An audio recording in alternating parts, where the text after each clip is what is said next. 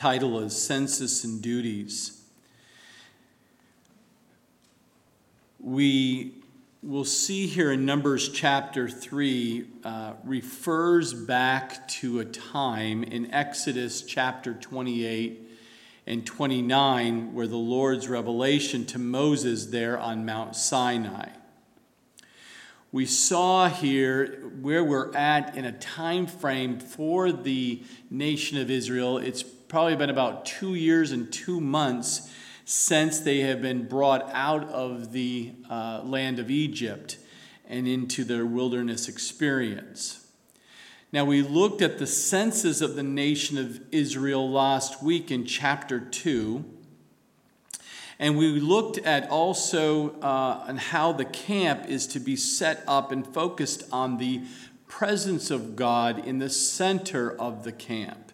And so everyone was aligned according to God's way, and there wasn't a very specific way other than the tabernacle was placed in the middle of where God's pillar or the cloud or the pillar of fire, but a cloud just saying, this is where you're going to put, this is where my presence is going to stay. And then they put the tabernacle up, and then the Levites and the priests put their tents around it. And then the outer layer was 3 by 3 on each side, northwest, east, and south. And there were 3 tribes on each side that circled around the outside of that. Tonight we'll see a little bit more of that, but more of the actual duties of the priests and Levites that are going to be outlined here in Numbers chapter 3. And the very first one is God's going to talk about here is the family of Aaron, the priests, who had their full responsibility of doing the priestly roles and responsibilities within the tabernacle, and that is that we will see laid out here. Then we will see the Levites, which was the tribe set aside, if you remember, in the nation of Israel having the census of those men who would go to war as they go into the promised land in an orderly and organized fashion. Levites were not counted for war. We will see a different census here, an accounting of the Levites for the purpose of service and the service of God and helping Aaron and his sons, who were the priests, during this period of time. In Numbers chapter 3, verse 1 through 5, we see now these are the records of Aaron and Moses when the Lord spoke with Moses on Mount Sinai. And these are the names of the sons of Aaron: Nadab, the firstborn, Abihu, Eleazar, and Ithamar. These are the names of the sons of Aaron. The anointed priests, notice that. It was an anointing. That was God's anointing, that they're to be the priests, anointing priests, whom he consecrated to minister as priests. There was a calling on their lives. Nadab and Abihu had died before the Lord when they offered profane fire before the Lord in the wilderness of Sinai. And they had no children. So Eleazar and Ithamar, the 2 younger brothers there, ministered as priests in the presence of Aaron, their father, and the Lord spoke to Moses, saying. So here we find what was ideal was Aaron was going to be the high priest, the dad. Then they had 4 sons in order of the firstborn down through was in order. So his dad died. The next oldest, the firstborn should have taken over Nadab, and then followed, of course, by Abihu. But these 2 guys decided as young men, think they were something else because they belonged to the high priest, the priestly line. We must be special and we can do whatever we want to do. No, you can't just do whatever you want to do, especially if God has a calling and there's an order in their organization. You just can't just do whatever you feel like doing. And here, these 2 guys, the 2 oldest children of Aaron and the 2 ranking priests behind Aaron, yet they were struck down by the Lord for offering profane fire before the Lord. And we studied that in Leviticus chapter 10, verses 1 through 7. Eleazar and Ithamar was the next in line. That means they were to inherit the priesthood and pass it down to their sons after them. Now the sons of Aaron, anointed priests, again, whom he consecrated to minister as priests, as we see. And it is important for us to understand and to realize that priests were only one small family among the Levites. It's just one of the sons of the Levite tribe. So always remember that. And to be in that one son, that Aaron's lineage was the one to be the priest, and the rest were Levites of that tribe, were not the same thing at all. Only those who were descendants of Aaron could be priests.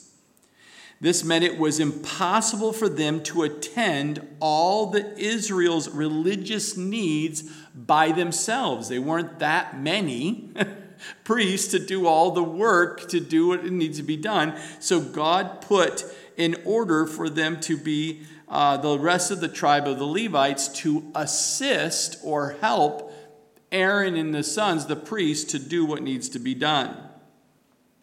Now in Numbers chapter 3, verses 6 through 10, we see the Levites and their roles in relation to Aaron. It says, "Bring the tribe of Levi near and present them before Aaron the priest, that they may serve him, and they shall attend to his needs and the needs of the whole congregation before the tabernacle of meeting.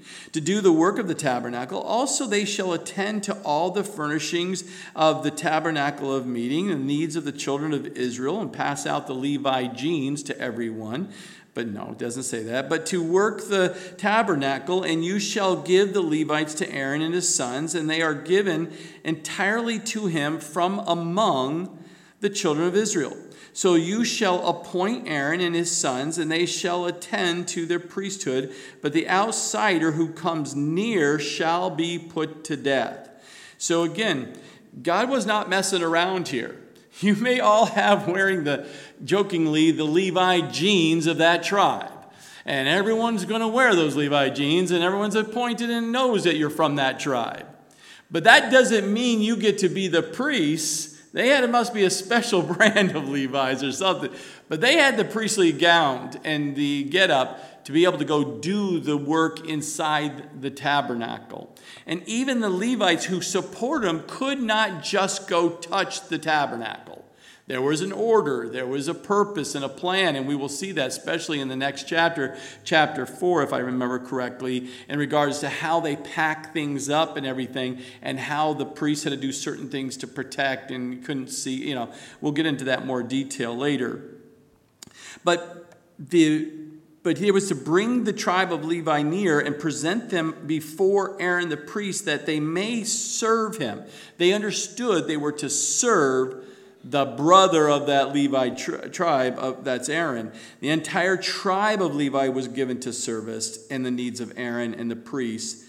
Because the need of the congregation was so large, they had to have the full tribe to help them do that. And the needs of the tabernacle itself, when we start looking at this, you will see everyone had a role and responsibilities of what they were to pick up and what to carry and what to set back up once they got to the next campsite in regards to the entire folding up and unfolding of the tabernacle there in the wilderness.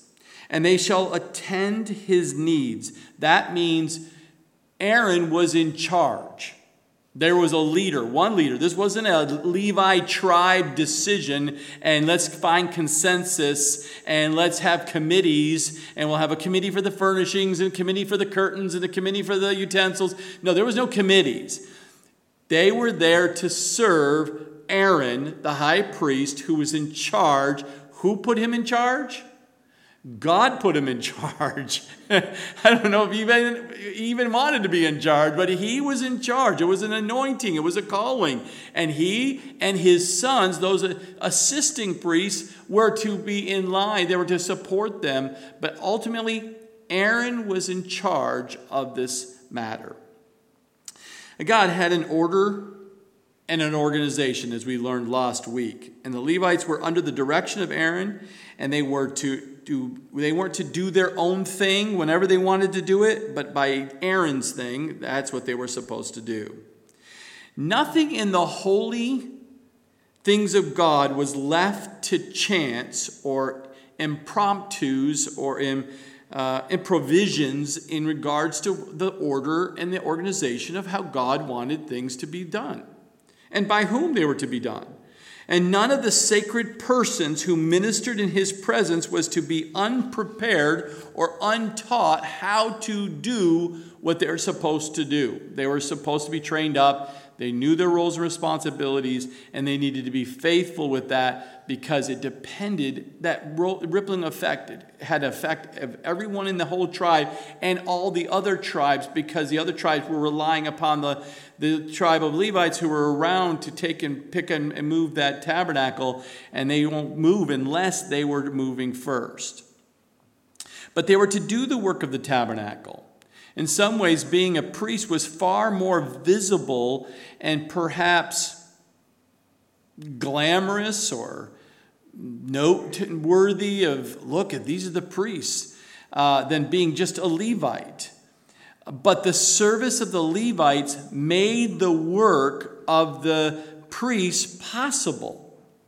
If they didn't have the Levites to support them, the priests wouldn't be able to do what God's called them to do.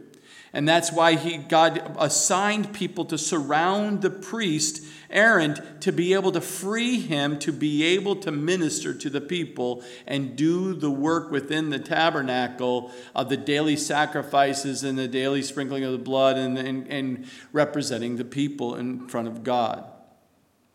The outsider who comes near, we see a warning that a Levite grew jealous.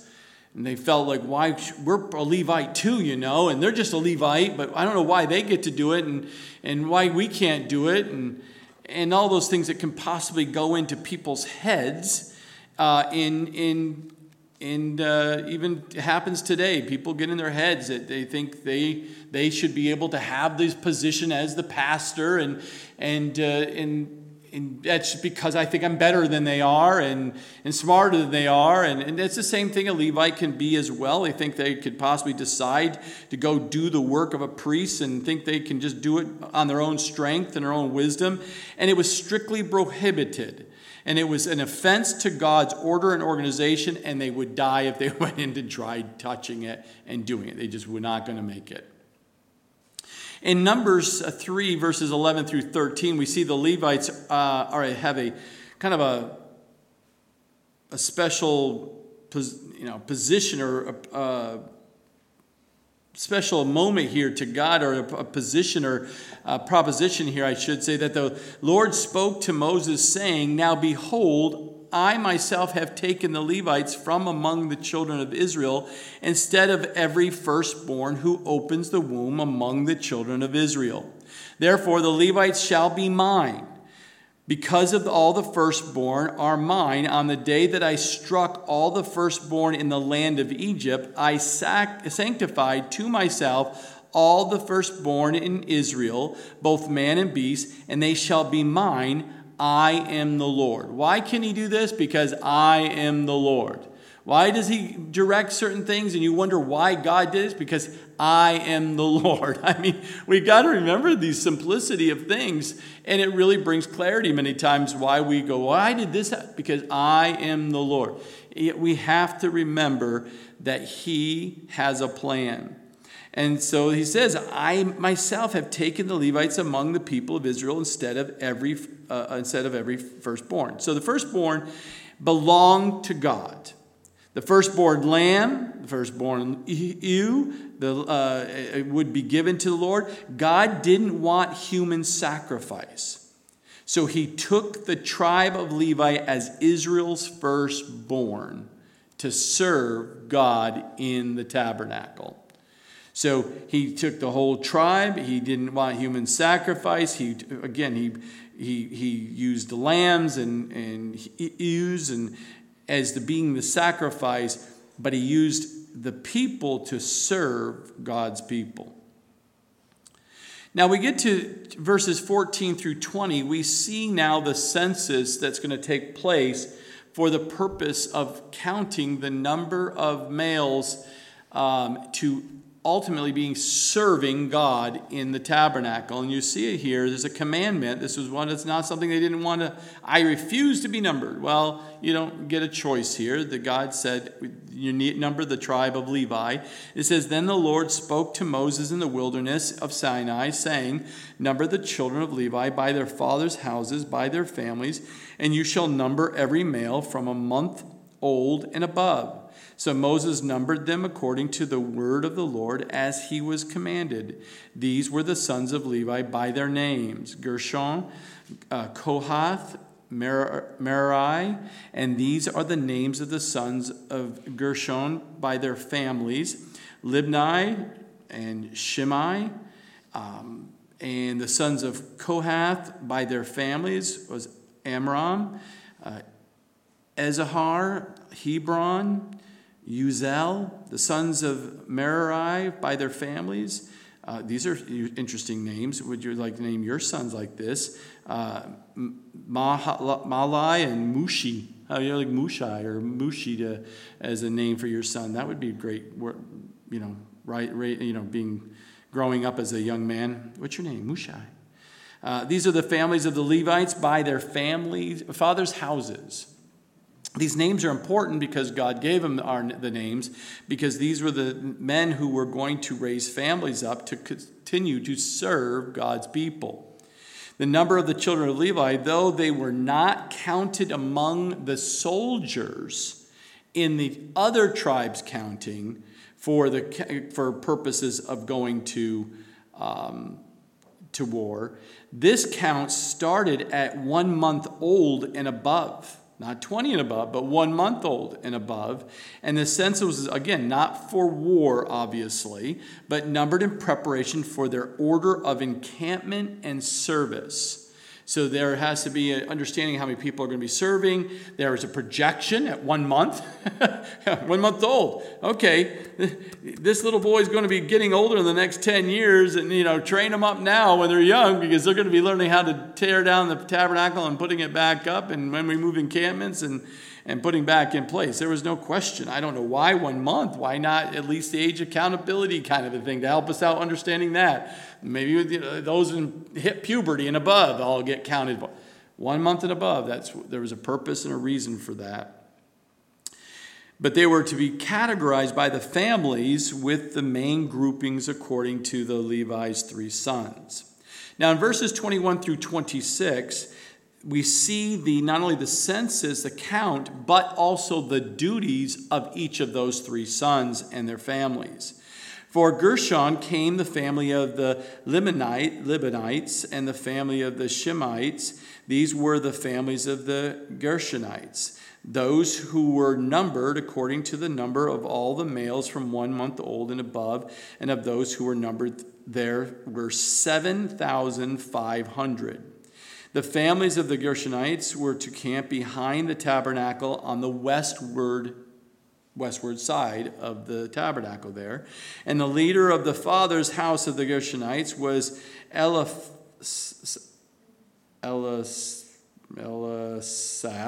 the son of Lael.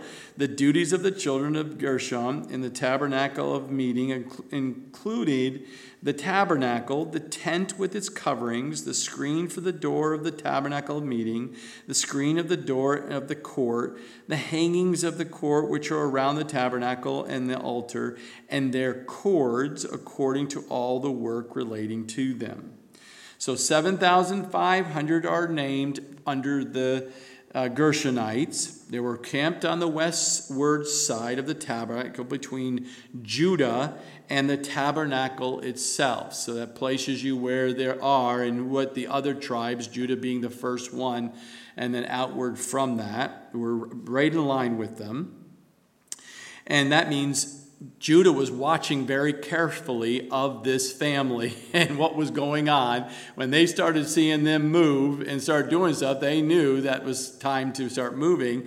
And you can see very clearly what they were to do. The Gershonites were to take care of the skins, that covered the tabernacle itself. Remember, these are skin, very thin, very flat, very coverings of animal skins that were used to cover over the tents and of the tabernacle, the cloths, the hides, even down to the cords that would probably bring back the curtain a certain way and tie a cord around it. Everything was accounted for. Everything was packed by this family. And the curtain that surrounded the outer court even was all their responsibility. So they had all the cloth. They had all the things that go onto those posts and furnishings and stuff. They got the outer piece. Now, they're the first one named here, so when you think about putting a tent on, you're going to be the first one taking the outer coverings off, and you're going to be the last one to put the outer coverings back on, as you can think about tearing down a tent and picking up a tent. It's a sequence if you want to ponder on that tonight before you go to bed. I'm sure it'll be a good thought process. Then we see in 27 through 32 that the census and duties of the family of Kohath. We see that from Kohath came the family of the Amorites, the family of the, Arites, the family of the Hebronites, the family of the Uzzielites. These were the families of the Kohathites. According to the number of all the males from a month old and above, there were 8,600 keeping charge of the sanctuary. The families of the children of Kohath were to camp on the south side of the tabernacle, and the leader of the father's house of the families of the Kohathites was Elizaphan, the son of Uziel. Their duties included the ark, so they had to take the Ark of the Covenant. That was a very important role. Now they're getting all these main articles out of the tent, the tabernacle: the ark, the table, the lampstand, the altars, utensils of the sanctuary with which they ministered, the screen, and all the work related to them. And Eleazar, the son of Aaron, the priest, was to be chief over the leaders of the Levites, with oversight of those who kept charge of the sanctuary. So you can see very clearly that Aaron watched this group, the Kohaths, because they came from that brother. Remember, there was a family lineage closeness right here, but they were overseeing everything, keeping charge of the sanctuary, and all of those utensils, all of those main things, even the Ark of the Covenant, they were closely watched over and taken care of by Aaron, and then the Levites moved it. But these were the families of it. There was 8,600 males. They're south side. They were camped between Reuben and the tabernacle themselves, so you can understand that. Obviously, the Amorites came from Amram, which was the father of Aaron and Moses. So you can see where the tribe comes. So Kohath, then you see that Amram was one of the sons. That's who's the father of Aaron and Moses. And we see that in Exodus chapter 6. And we'll also see a mention in chapter 26 of Numbers of that as well, in that relationship. But you can see why that was very tight and why they had the responsibility of all the articles within the tabernacle. Very, very important. The next one here is 33 through 37. We see Merari and the family here. It says, from Merari came the family of the Mahalalites and the family of the Mushites. These were the families of Merari. And those who were numbered, according to the number of all the male of 1 month and above, were 6,200. The leader of the father's house and the families of Merari was Zerel, the son of Abihail.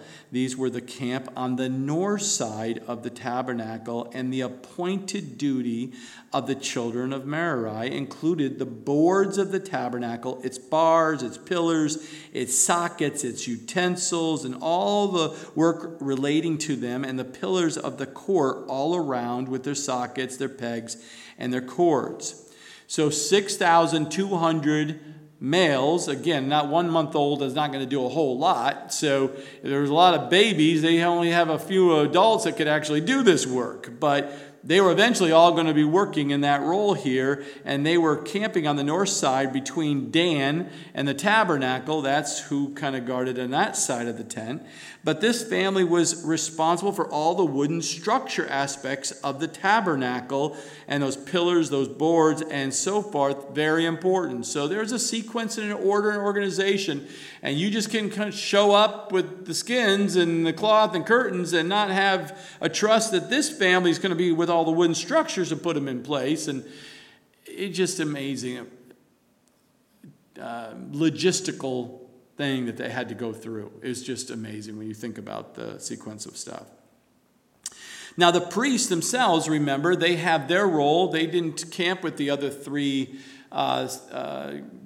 part of the Levite tribes. They had their own. It says, moreover, those who were camped before the tabernacle on the east side, that was in the front of the opening of the tabernacle, before the tabernacle meeting, were Moses, Aaron, and his sons, keeping charge of the sanctuary to meet the needs of the children of Israel. But the outsider who came near was to be put to death. All who were numbered of the Levites, whom Moses and Aaron numbered at the commandment of the Lord by their families, and all the males a month old and above, were 22,000 when they made that count. Now we'll see here that the family of Aaron was on the east side, as we know, right in their very opening. We're closest to the entrance because they were coming and going inside of that tabernacle all day long. And they guarded that opening, of course, to make sure no one got too close and thought they could just boldly go in there and not do it God's way because they would die. Now, God's order and organization extends to certain jobs for certain people to do. The families of the Levites had certain callings they were to fulfill. Again, God gives a calling, and then you're to be faithful to that calling. And there was no one man or family to do everything.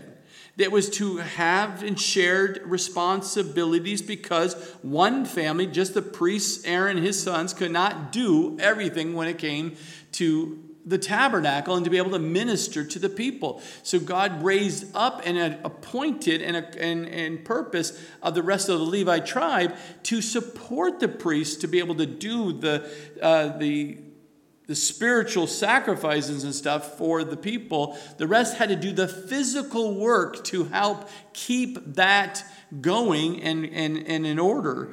And when God moved, there had to be an order. They could not just say, I don't feel like doing it this time. We've done it the last 20 times. I don't feel like grabbing the skins. Or I don't feel like taking up the wooden structure. I don't feel like taking the Ark of the Covenant stuff. Or you couldn't sit there and say, oh, I think the better job is to go get all the utensils, the lampstand and stuff. That's a much easier job. I don't feel like doing the wooden structures. You didn't know. God had a calling and a purpose, and there was assigned, there was order and organization, and you did not get to go based on your feelings of what you felt like or didn't feel like doing that day. So when God moved, you had to show up. You could not just show up. I don't feel like it. I don't feel like getting out of my tent today. I've been busy, I've been working hard, No, God's moving. You better get there and get your work done. Now, the total of 22,000 Levites given in verse 39 does not tally or not jiggy with the total of individuals or the clans given in verses 22, 28, 34, which comes to about 22,300. Now, it's interesting because we're going to get in here in the last few verses here, verses 40 through 51, when the exchange of the firstborn, and it's kind of cumbersome a little bit. So as we read through this, we'll cover it, and hopefully it'll make sense as well. But there's a numbering that it doesn't add up as some of you analyticals. I know some was adding up in their heads and quickly said that doesn't come out to that, and I know that. I was like, that doesn't sound like the numbers adds up. But let me see if we can get through this here, and hopefully it makes sense to you analyticals. And then the Lord said to Moses, number all the firstborn males of the children of Israel from a month old and above, and take the number of their names. And you shall take the Levites for me. I am the Lord. Instead of all the firstborn among the children of Israel and the livestock of the Levites, instead of the firstborn among the livestock of the children of Israel. So Moses numbered all the firstborn among the children of Israel. as the Lord commanded him, the firstborn. That's what he's counting here, right?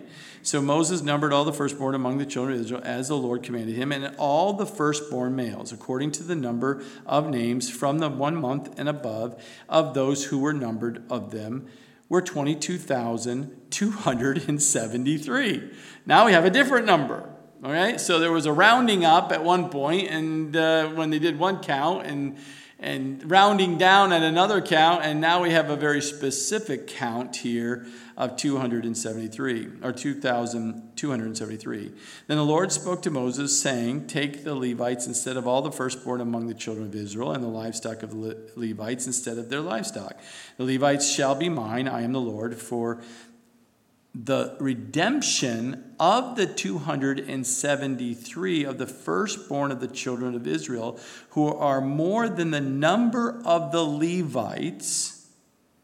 You shall take 5 shekels for each one individually, and you shall take them in the currency of the shekel of the sanctuary, the shekel of 20 gerahs.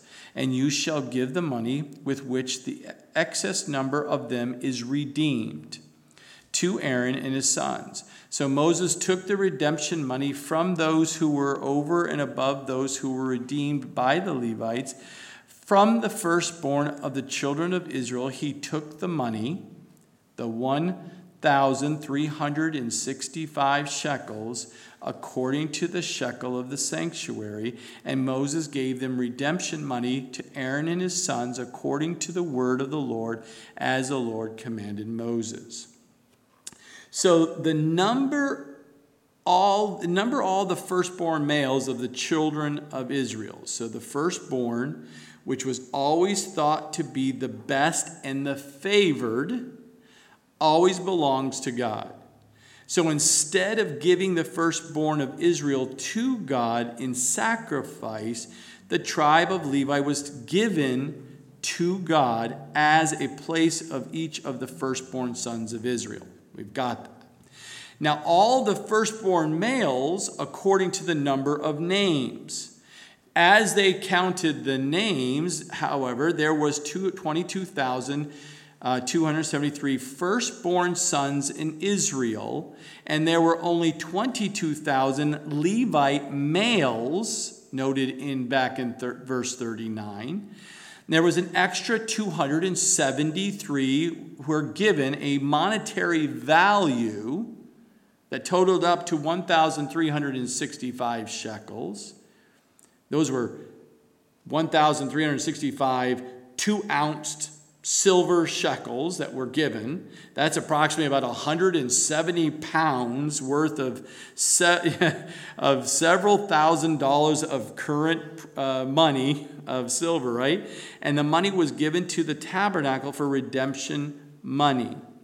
Now, the redemption of the firstborn sons is low in accounted for of all the nation.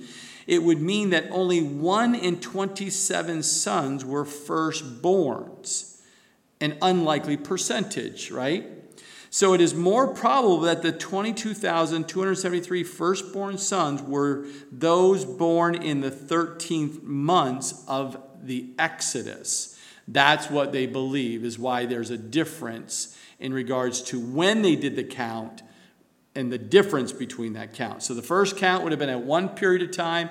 Then they would have turned around and done another count. There was a 273 difference because of the counting during the 13 months of the Exodus.